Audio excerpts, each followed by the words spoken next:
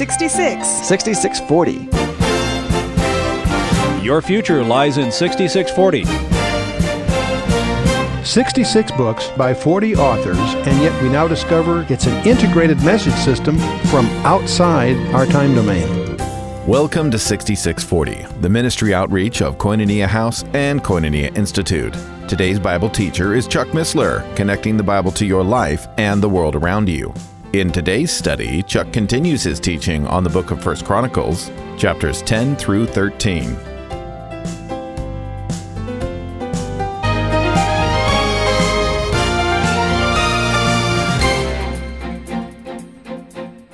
Earlier, Saul had done Jabesh-Gilead some major favors.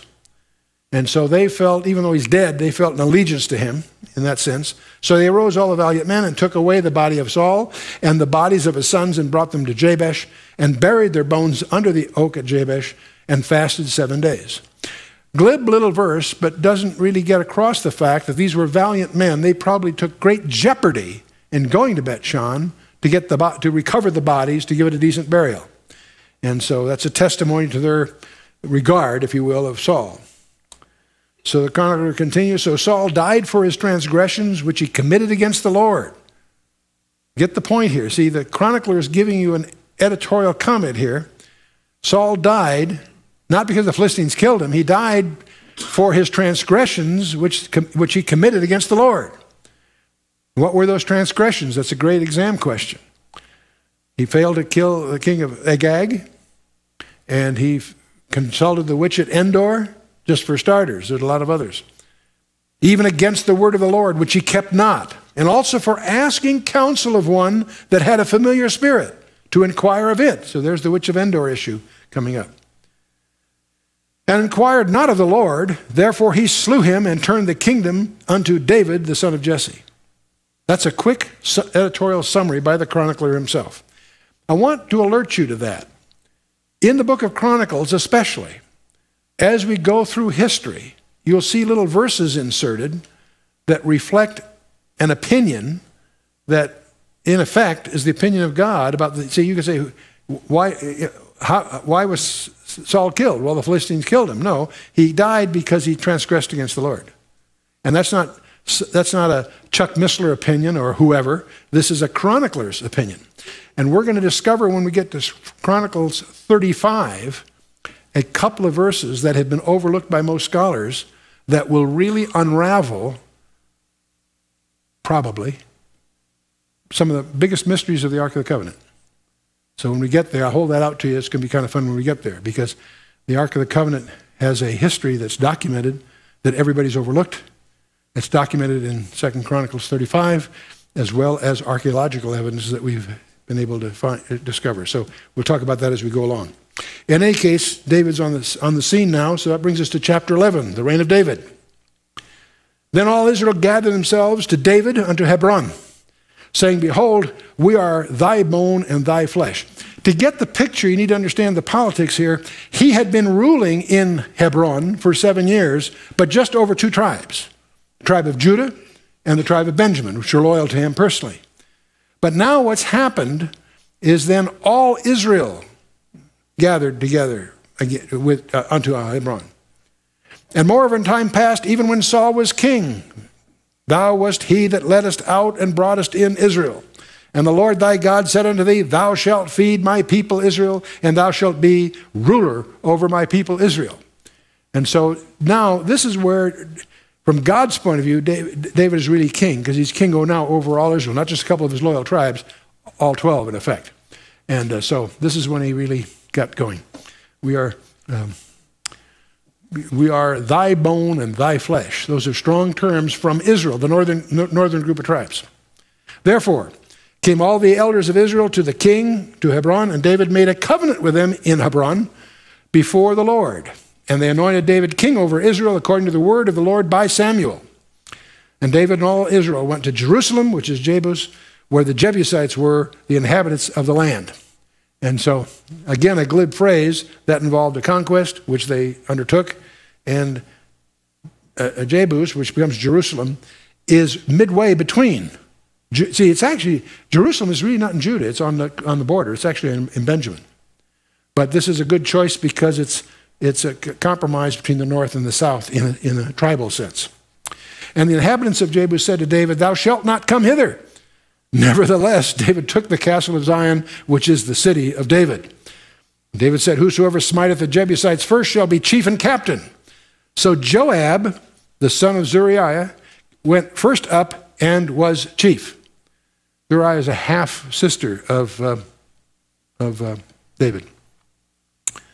And David dwelt in the castle, therefore they called it the city of David. Let's talk a little bit about geography. There's Mount Moriah going vertically here on the chart, if you will. And the outlines there are the walls that Solomon was later going to build. North is to the top on this little sketch. Mount Zion is on the west side, and Mount of Olives on the east side. There's valleys. There's a ridge going up between them. The ridge between Mount Zion and this ridge is called the Tyropoeon Valley. It's been filled in since. Between this ridge and to the eastern side, Mount of Olives, is the Kidron Valley. So if you visualize three ridges, if you will, Mount Zion, Mount of Olives on the extreme with a ridge up between them, you get the picture with the Hinnom Valley going along the south. Let me show you this on a topological map, which is a little more descriptive. So, by the way, city of David is in the southern tip of it, also called Ophel there. And later on, David will buy the area that later becomes the temple. And this is an area where it's difficult to separate Jewish traditions from actual facts. It's because they have beliefs about this that are not necessarily correct. But there's a Gihon spring that's a source of water that was outside the wall. So Hezekiah, in his day, builds this tunnel that goes to the pool of Siloam to provide the water within the city. And that's one of the things you want to do when you're in Israel if you want to go knee deep in water, to go through the Hezekiah's tunnel. But in any case, here's a topo map. The lines represent 10-meter segments. And we have Mount Zion, the high part on the west side there, and Mount of Olives, the high point on the east side. And there's a ridge system up the center. And obviously the Kidron Valley is the valley between that ridge system and Mount of Olives to the east. And the Tyropoeon Valley is the valley between the ridge system and Mount Zion. And the Hinnom Valley is at the south. So that's a rough picture of the topography, okay? Now, Salem is the southern part. This is where, in Genesis 14, Melchizedek is encountered and so forth. A place called Salem, and here it's now run by the Jebusites, and David conquers it from the Jebusites. Later on, he's going to purchase, going uphill, up near the top, but not at the top, there's a saddleback up there that's a thrashing floor. And he purchases that thrashing floor, and that will later become the site of the temple. Now, there's a Jewish tradition that's also Abraham offered Isaac for a number of reasons. I suspect he did it at the top of the hill, not halfway up. When you get to the top of the hill, at the peak, there's a place called Golgotha. And the ridge starts about 600 meters above sea level at the south, climbs to about 741 meters above sea level at the thrashing floor, but it continues up to 777, strangely, at Golgotha. I don't make anything of the numbers. People like the 777. Wasn't that exciting? Well, that's an artifact of the measuring system, but as the custodian at the Garden Tomb often points out, if God wanted us on the metric system, he would have had 10 disciples, see? So there's a blow-up of that particular segment. Okay, let's continue. 1 Chronicles 11, 8th verse. And he built the city roundabout, even from Millo roundabout, and Joab repaired the rest of the city, the part that they tore down, conquering it. So David waxed greater and greater, for the Lord of hosts was with him. That's a big statement. That's a big statement. These also are the chief of the mighty men whom David had, who strengthened themselves with him in his kingdom, and with all Israel, to make him king according to the word of the Lord concerning Israel. We're not going to have a whole lot of details about the mighty men of David. And if you're really interested in how his army and who his heroes are, you may want to pay a lot of attention. We're going to just slip through this rather quickly. This is the number of mighty men whom David had. Jashobeam, and Ahakmonite, the chief of the captains, he lifted up a spear against 300 slain by him at one time. These guys were pretty skilled warriors. These are the best of the best. Can you imagine with a spear killing 300 guys? That are not willing participants here. They're fighting you, 300 of them. After him was Eleazar, son of Dodo, the Ahohite, who was one of the three mighties. These are the top three guys. He was with David at Pas-dammim, and there were Philistines, and there the Philistines were gathered together to battle where there was a parcel of ground full of barley, and the people fled from before the Philistines. And they set themselves in the midst of that parcel, delivered it, and slew the Philistines, and the Lord saved them by a great deliverance. So this is the inner circle. Joab is actually David's nephew, son of his half-sister, Zeruiah. Jeshobeam, he's the chief of the officers. He slayed the 300 at one time. In 2 Samuel 23, it says 800 fled. And people think, well, gee, there's a discrepancy. No, 300 were killed, 500 left. So that's, I believe, the way you resolve that issue. But it's conjecture. And Eleazar also distinguished himself. And Shammah, he's not mentioned here, but he is mentioned in 2 Samuel as part of the top bunch here. Now 3 of the 30 captains went down to the rock to David, to the cave of Adullam, and the host of the Philistines encamped in the valley of Rephaim. We're going to talk more about Rephaim later, but for this purpose, it's just a location not far from Jerusalem. And David was then in the hold, and the Philistines' garrison was then at Bethlehem. Bethlehem is just south of Jerusalem. And David longed and said, "Oh, that one would give me a drink of the water of the well of Bethlehem that is at the gate." In other words, Bethlehem is where the Philistines are camped. And David, in the casual remarks, yearned for just a cup of water from the well at Bethlehem as something he wanted.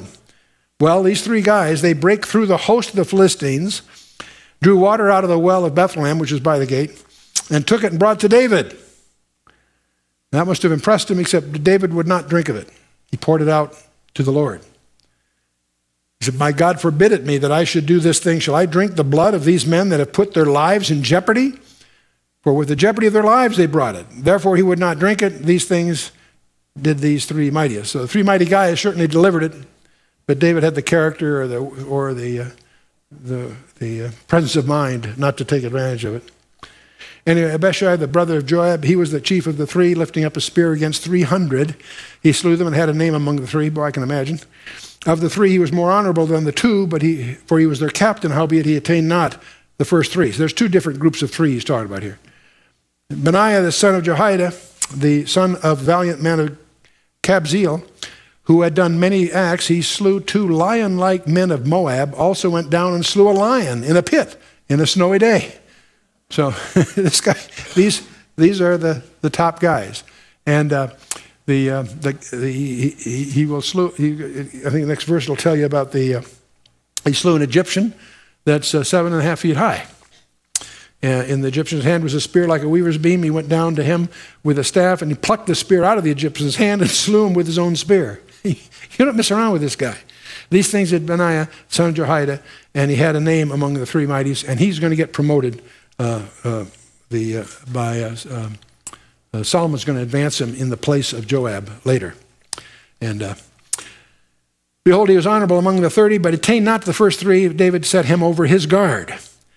And also the valiant men of the armies were Ashel, the brother of Joab, Elhanan, the son of Dodo of Bethlehem, Shemoth, the Hararite, Helez, the Pelonite, Ira, the son of Ikesh, the Tekoite, Abiezer, the Antothite, Maharai, the Netophathite. I'm sure I'm mispronouncing most of these, but I'll leave you to correct me when you're in the mood. Helen, the son of Baana, the Netophathite. Ithai, the son of Ribai, of Gibeah, that pertained to the children of Benjamin. Benai, the Pirathonite. Hurai, the brooks of Gash. Abiel, the Arbathite. Asmaveth, and the Bahar Rumite.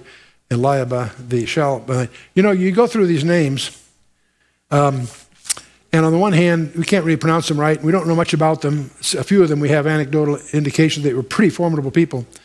But it's interesting that God keeps a record. And I'm among those that suspect that you are in this record. You're written in this book.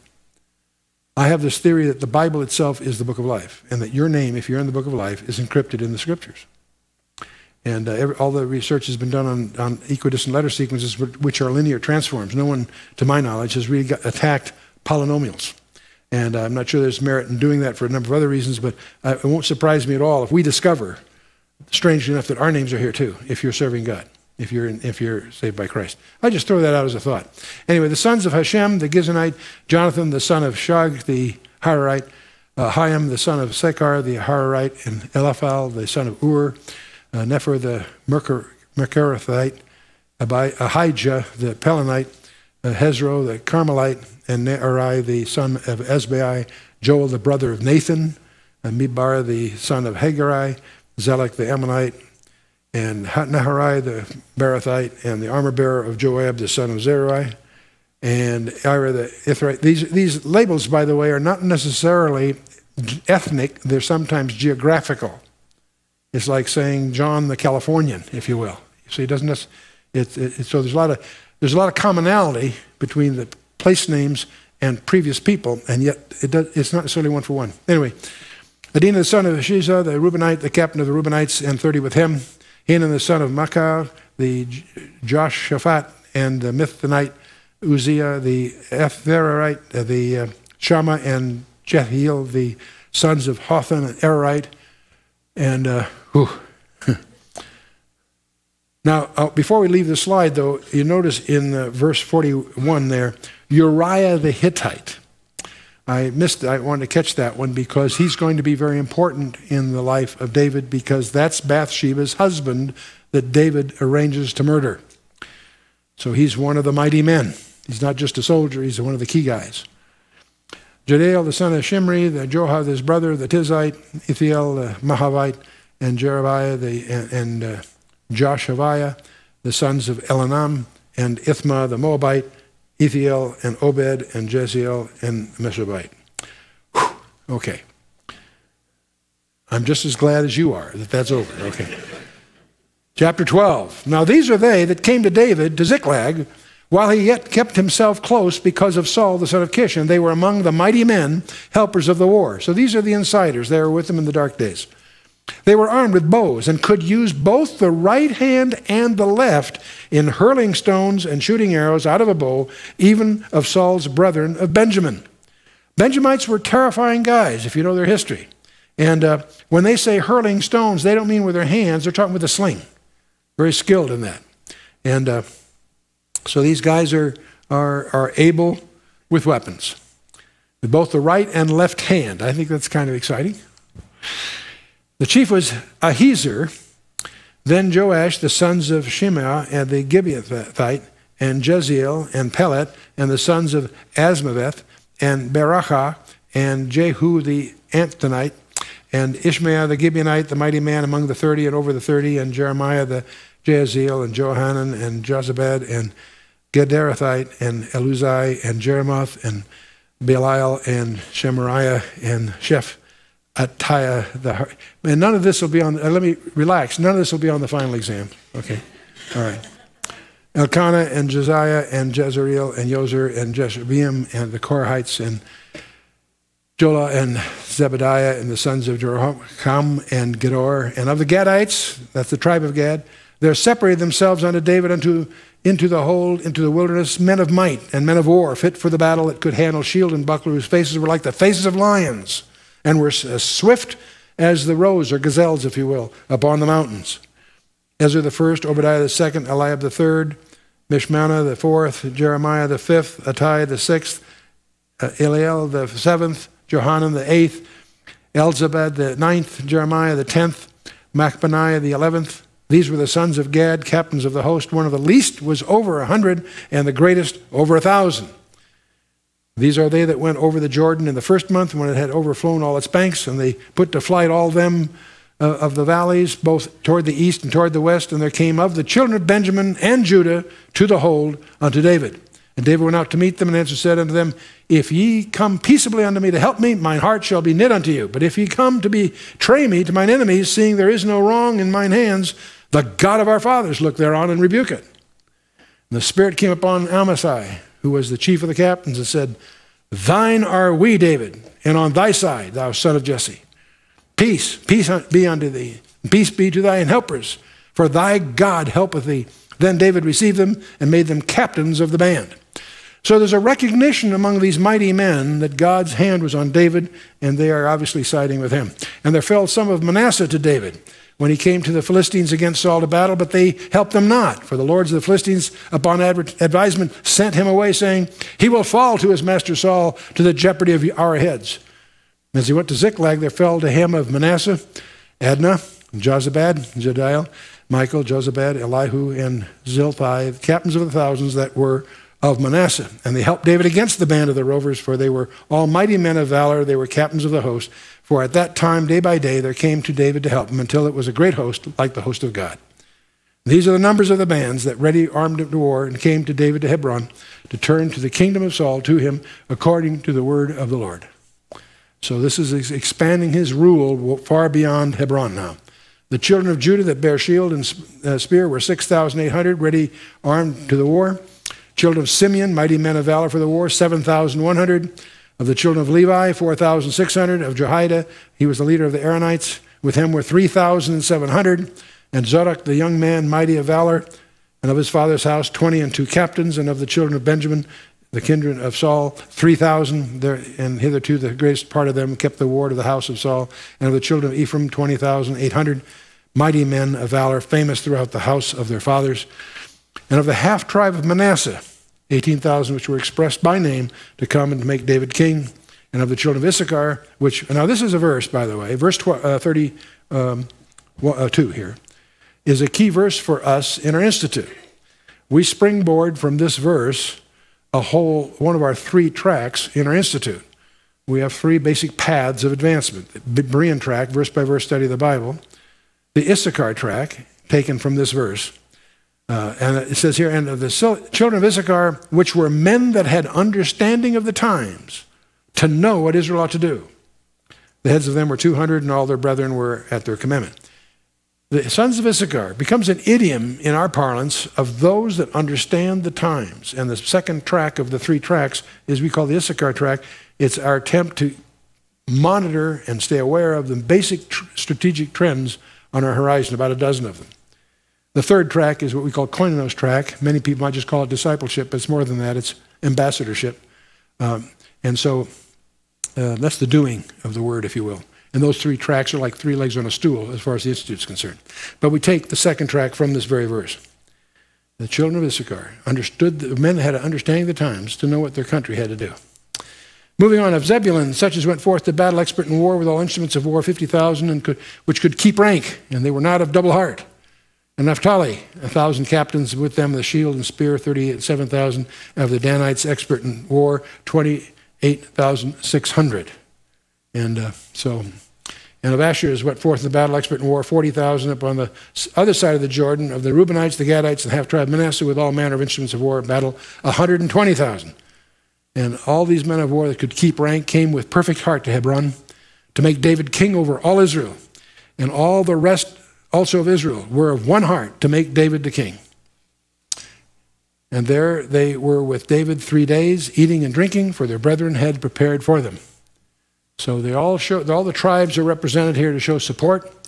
And so this is a time of great festivity. It's also a key time of political union here. Moreover, they that were 9 of them, even unto Issachar and Zebulun and Naphtali, brought bread on asses and on camels and mules and on oxen, and meat and meal and cakes of figs and bunches of raisins and wine and oil and oxen and sheep abundantly, for there was joy in Israel. So now we get to the ark. But before we get into the ark, I want to now pop back about a century earlier. And I threw this in here because I thought we could squeeze it in. And I think it's one of the most humorous passages in the Bible. And we're just going to review, if you want to put in your notes, just Samuel, chapter 4, 1 Samuel 4 through 7 is the region. We're going to just extract some stuff here, but I think you'll get a kick out of it. We're back in 1 Samuel 5. The Philistines took the ark of God. They succeeded. They got the work of God and brought it from Ebenezer unto Ashdod. When the Philistines took the ark of God, they brought it into the house of Dagon and set it by Dagon. And when they of Ashdod arose early in the morrow, behold, Dagon was fallen upon his face to the earth before the ark of the Lord. That's some god they're worshiping. They took Dagon and set him up on his place again. When they arose early in the morrow morning, behold, Dagon was fallen upon his face to the ground before the ark of the Lord. And the head of Dagon and both the palms of his hands were cut off from the threshold. Only the stump of Dagon was left to him. This is just starting. Gang. Hang in there. Therefore, neither the priests of Dagon nor any that came to Dagon's house tread on the threshold of Dagon in Ashdod unto this day. They had a practice of not stepping on the threshold from this. But let's move on. But the hand of the Lord was heavy upon them of Ashdod, and he destroyed them with several plagues, by the way. One is expressly mentioned here. And smote them with emerods. Now, what is an emerod? Any guesses? Hemorrhoids, yes, that would be our current term for it, yes.